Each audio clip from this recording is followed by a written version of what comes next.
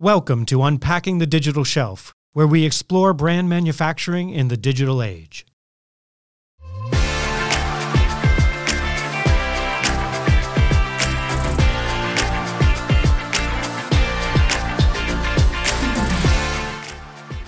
Hey everyone, Peter Crosby coming to you from the Digital Shelf Institute's Cape Cod office. Rob is on from...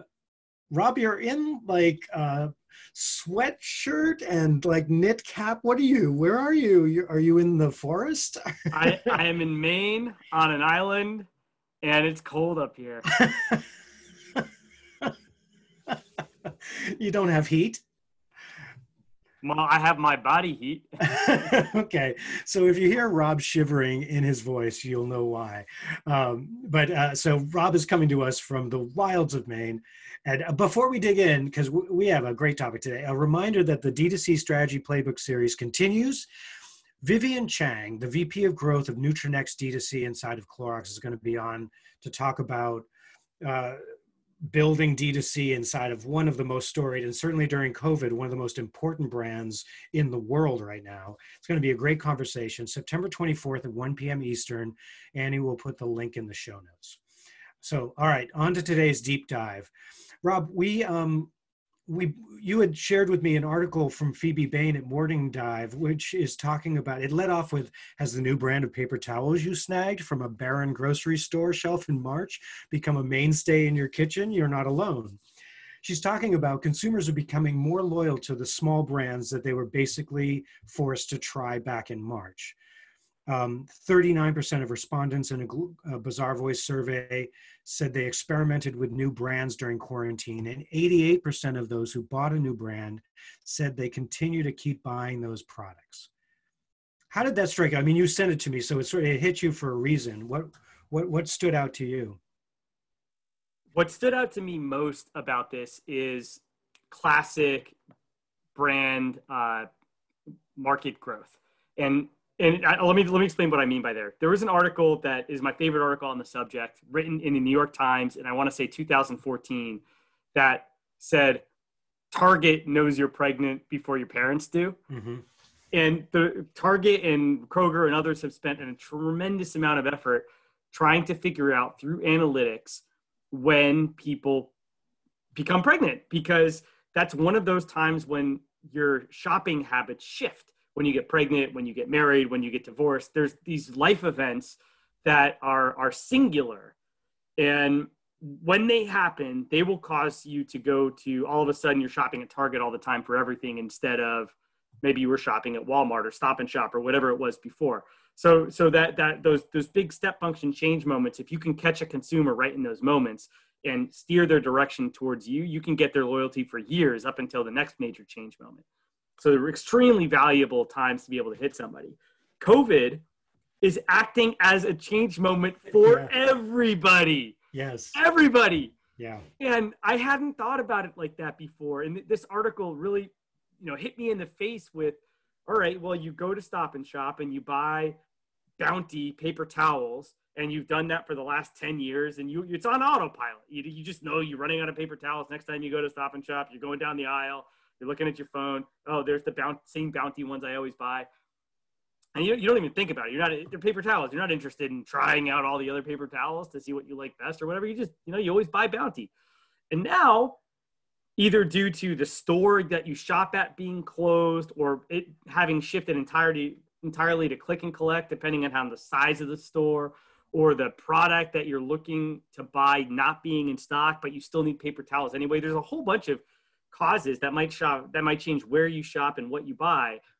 And what this research is basically showing is that it wasn't just like a one-time, I'm going to pick up this other brand of paper towel, or I'm going to go to this other store. It's been sticky.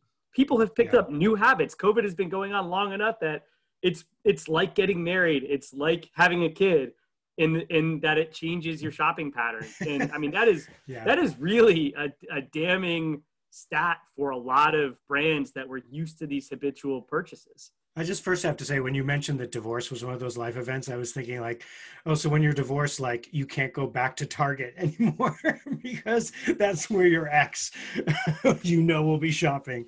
Sorry, that just made me laugh. So one of the things that stood out to me too was the shift in market share of smaller manufacturers and larger manufacturers. Pre-pandemic 2020, smaller manufacturers saw market share jump 0.1% compared with a 0.4% decrease for larger CPGs. Since the end of April, big CPGs have seen market share slide 1.6%, while smaller businesses have enjoyed a 0.7% bump. And that made me want to figure out what's going on there, why, what's below those numbers. And of course, that led me to McKinsey. So I found this amazing McKinsey report, and I'm going to read off the 5 names of partners who worked on this because it really is a great report. Udo Kopka, Eldon Little, Jessica Moulton, Renee Schmutzler, excuse me, Renee, if I got that wrong, and Patrick Simon. And essentially, it was a report they put out, Consumer Packaged Goods, What Got Us Here Won't Get Us There, a new model for the consumer goods industry. And I want us to sort of walk through this, and I think it can apply beyond the consumer good industries because the trends that are driving this this shift, I think, apply across categories in one degree or another. So keep listening, non-CPGs. You'll get something, I promise you.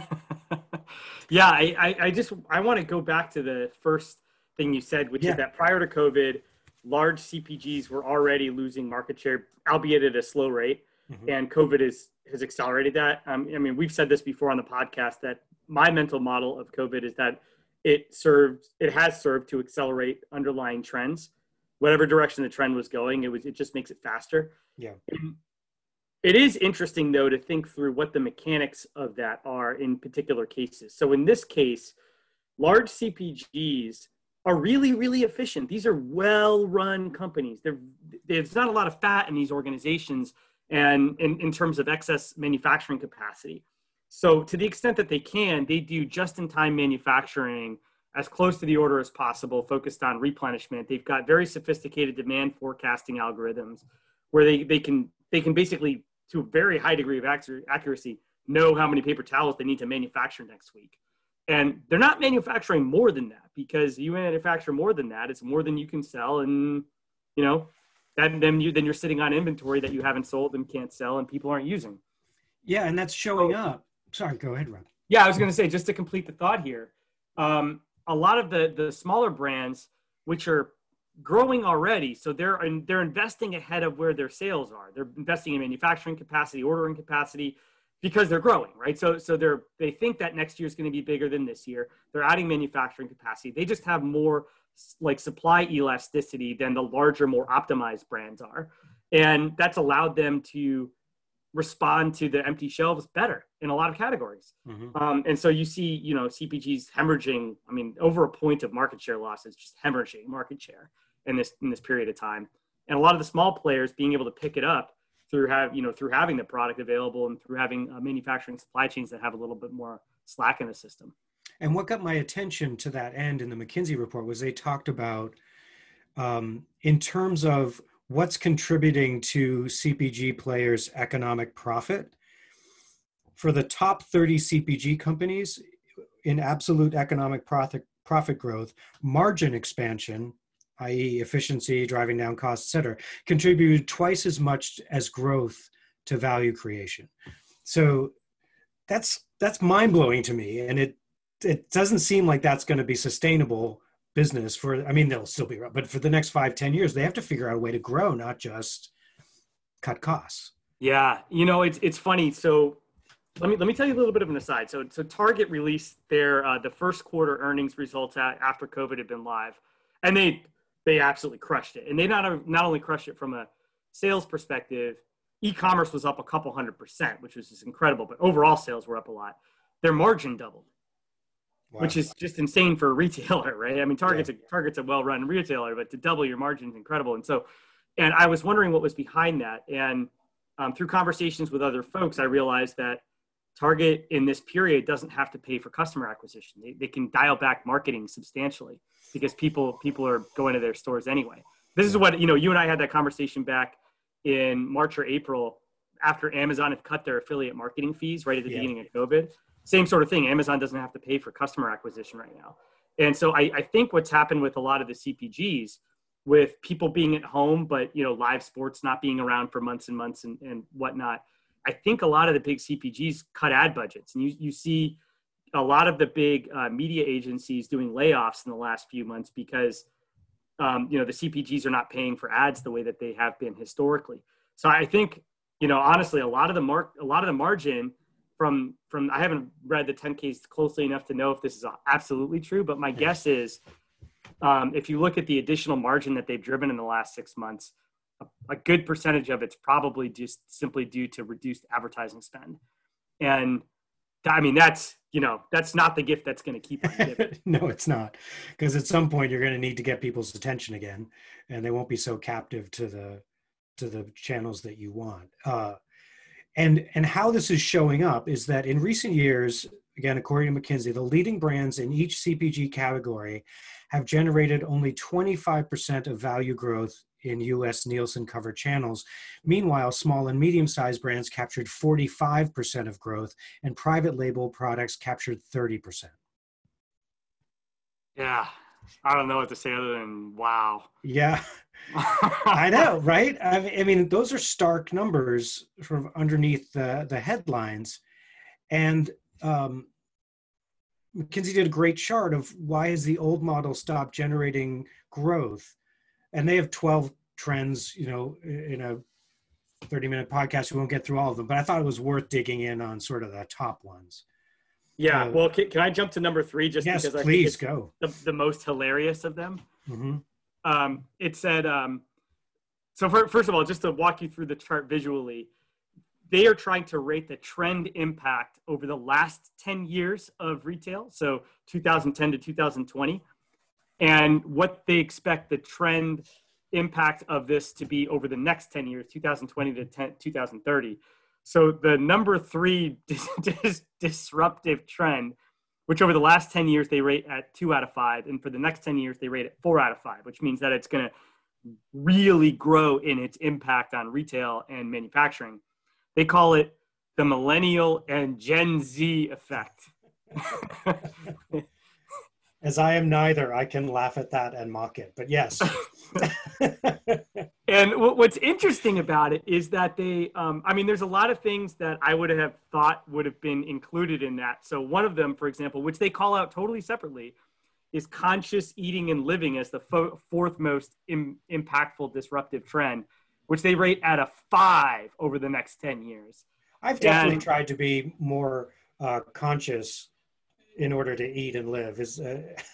Yeah. Well, we've joked about this before, but the millennial, the Gen X generation, or like the opt-out generation, the nihilists in a way.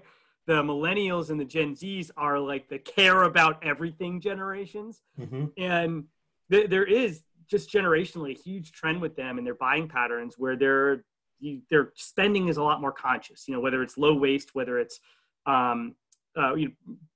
pro-environmental in some way, shape, or form, whether it's paleo, whether, there's a lot of different sustainability, ways. Sustainability, yeah. Like there's a lot of different ways they slice the product worlds, but they slice the product worlds on different values than price and availability, which drove a lot of the previous generations' purchasing behaviors. And so, McKinsey's basically calling out here, like this is going to become table stakes. If you're not playing this game, if you're not marketing specifically to the way that millennials and Gen Zs buy, what their value systems are, and by the way, they spend consciously eating and living everything. The combination of the two, for sure. And then dragging our attention up to the number 1 under this category of mass market brand building and product innovation is what they call digital ubiquity. So just data driving everything, the impact of mobile and the Internet of Things. And that goes from 2 in the last 10 years to now a 5, and particularly disrupted due to COVID. And so that's their number 1. And we spend our living thinking about and so do brands across all categories right now, but COVID has definitely intensified it. Yeah, I think the Internet of Things aspect of it, my knee jerk is Internet of Things, like IoT has been this buzzword for, I don't know, well over a decade at this point.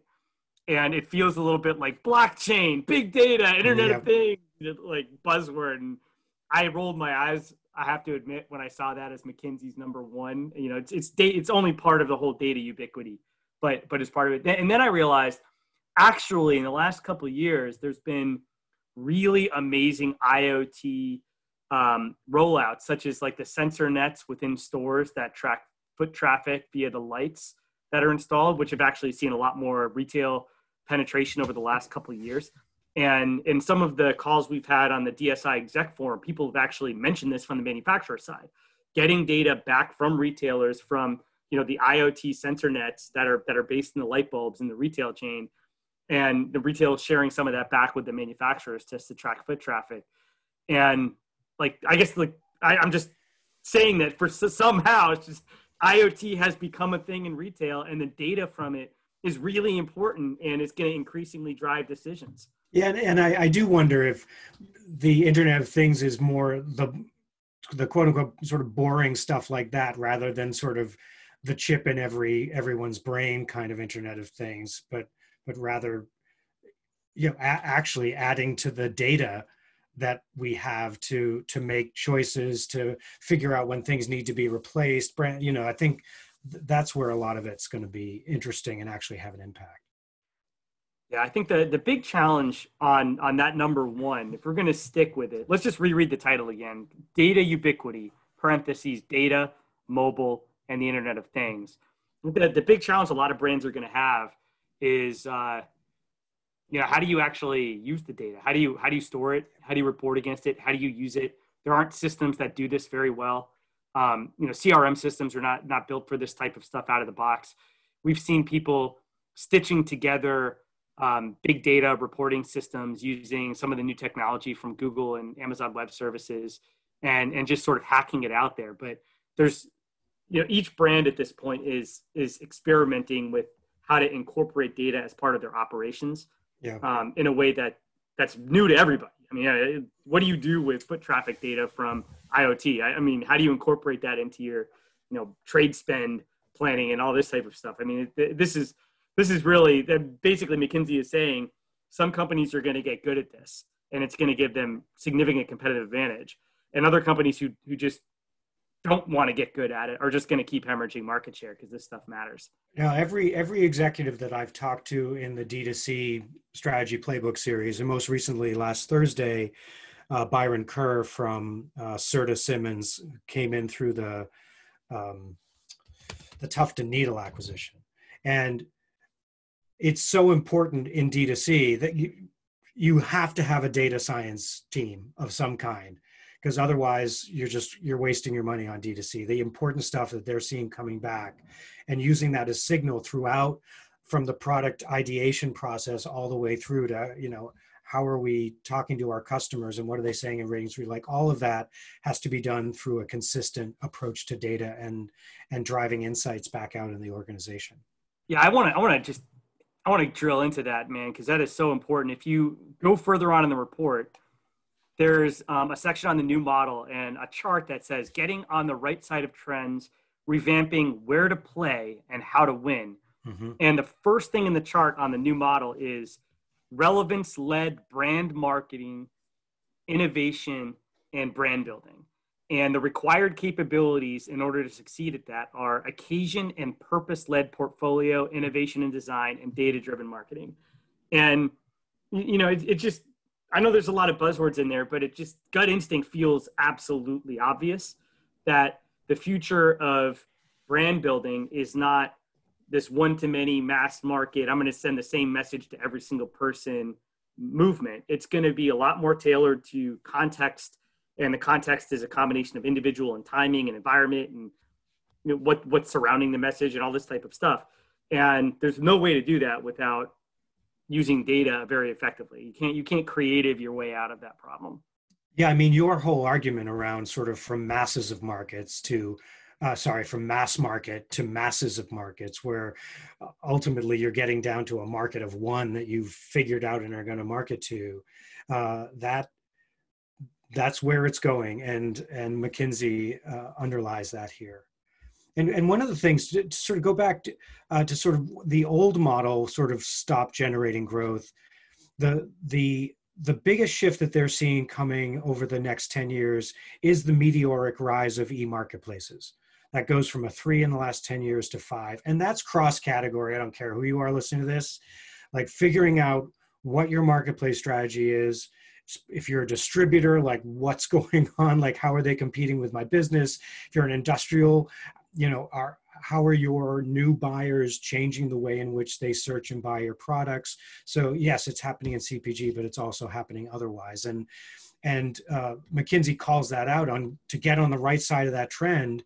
You need precision revenue growth management. You need to know how you're managing your e-marketplaces, building omni-channel and D2C businesses, digital route to market and customer contact. Again, a ton of buzzwords, but the right things, right?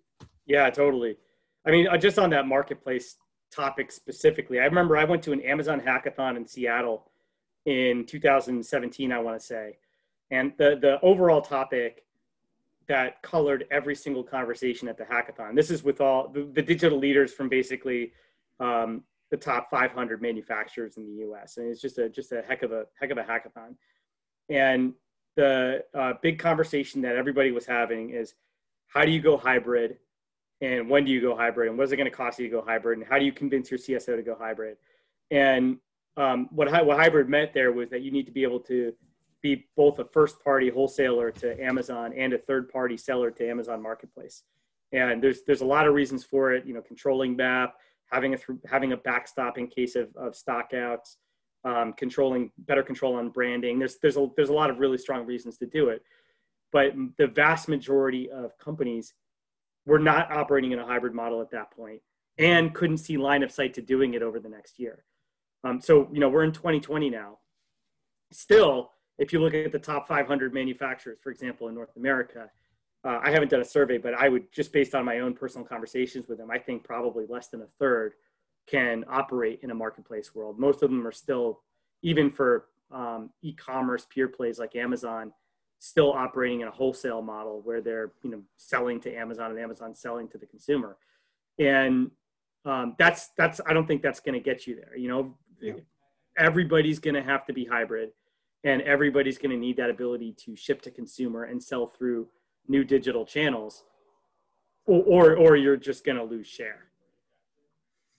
Yeah, the McKinsey sort of why have it stopped model. I won't go through the rest of them, but there's a steady rise of discounters, mass merchant squeeze. So the final category that they talk about is mergers and acquisitions. And they sort of say jury is out on it, but they definitely call that out in the new trends that you really need to sort of focus on programmatic mergers and acquisitions. And you still see it happening. Just this past week, Edgewell acquired grooming brand Cremo for $235 million. I see what Harry's been doing over there in Dollar Shave Club. I guess I better get one. Is sort of how it feels, but it does feel like that's going to be part of the mix, is figuring out, what you're going to do with these digitally native brands. Yeah, I mean, man, that's a whole conversation, because, I mean, as we've talked about, the VC model for creating emerging brands is probably not the correct one for the vast majority of emerging brands, just because the growth and the margins and the unit economics don't really support it. And the VC-backed emerging brands with high valuations are likely to be less of an M&A target for a lot of the larger manufacturers. But there are a lot of emerging brands that haven't taken VC money, that are smaller, that have smaller growth rates, but that have, that might be profitable, or might be, at least operating cash flow profitable.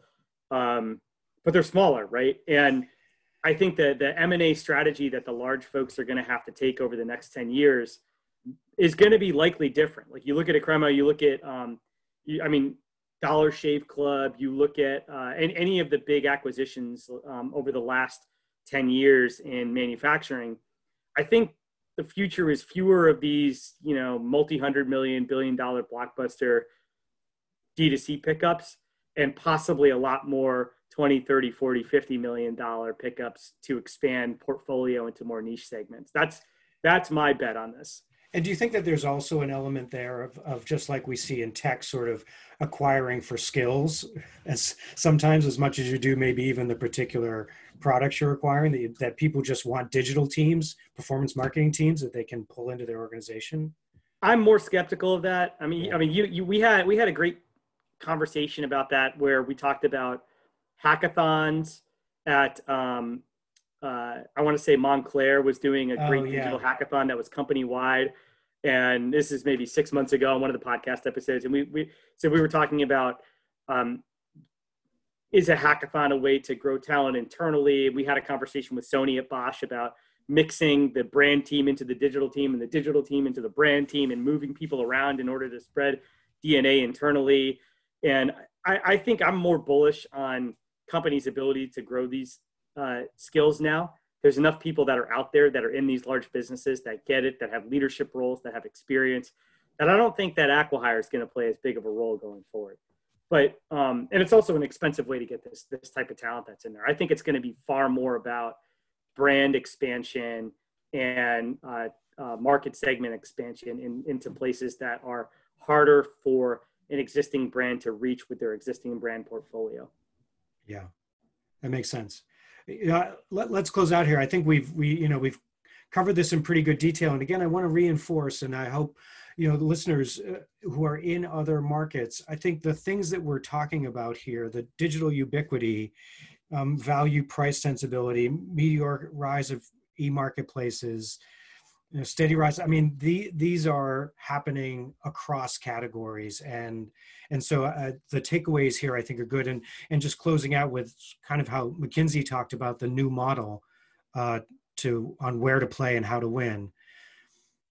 You continue to leverage scale advantages in marketing spend, distribution, supply chain, and back office, but you use digital to move away from mass marketing and sales and toward targeted commercial execution. I think that's pretty clear. Yeah, I mean, here. So with that agreement from Rob and me, along with the five folks at McKinsey, thanks for being here, Rob. This is a great convo. Appreciate it. Yeah, good to be here. And a reminder, and I hope you get warm at some point over the weekend. Reminder to look for the next D2C session that I mentioned with Vivian Chang from Nutranext Clorox Annual. As I said, we'll put that in the show notes. And please follow us, the Digital Shelf Institute's LinkedIn page to stay on top of all these things. And thanks as always for being part of our community.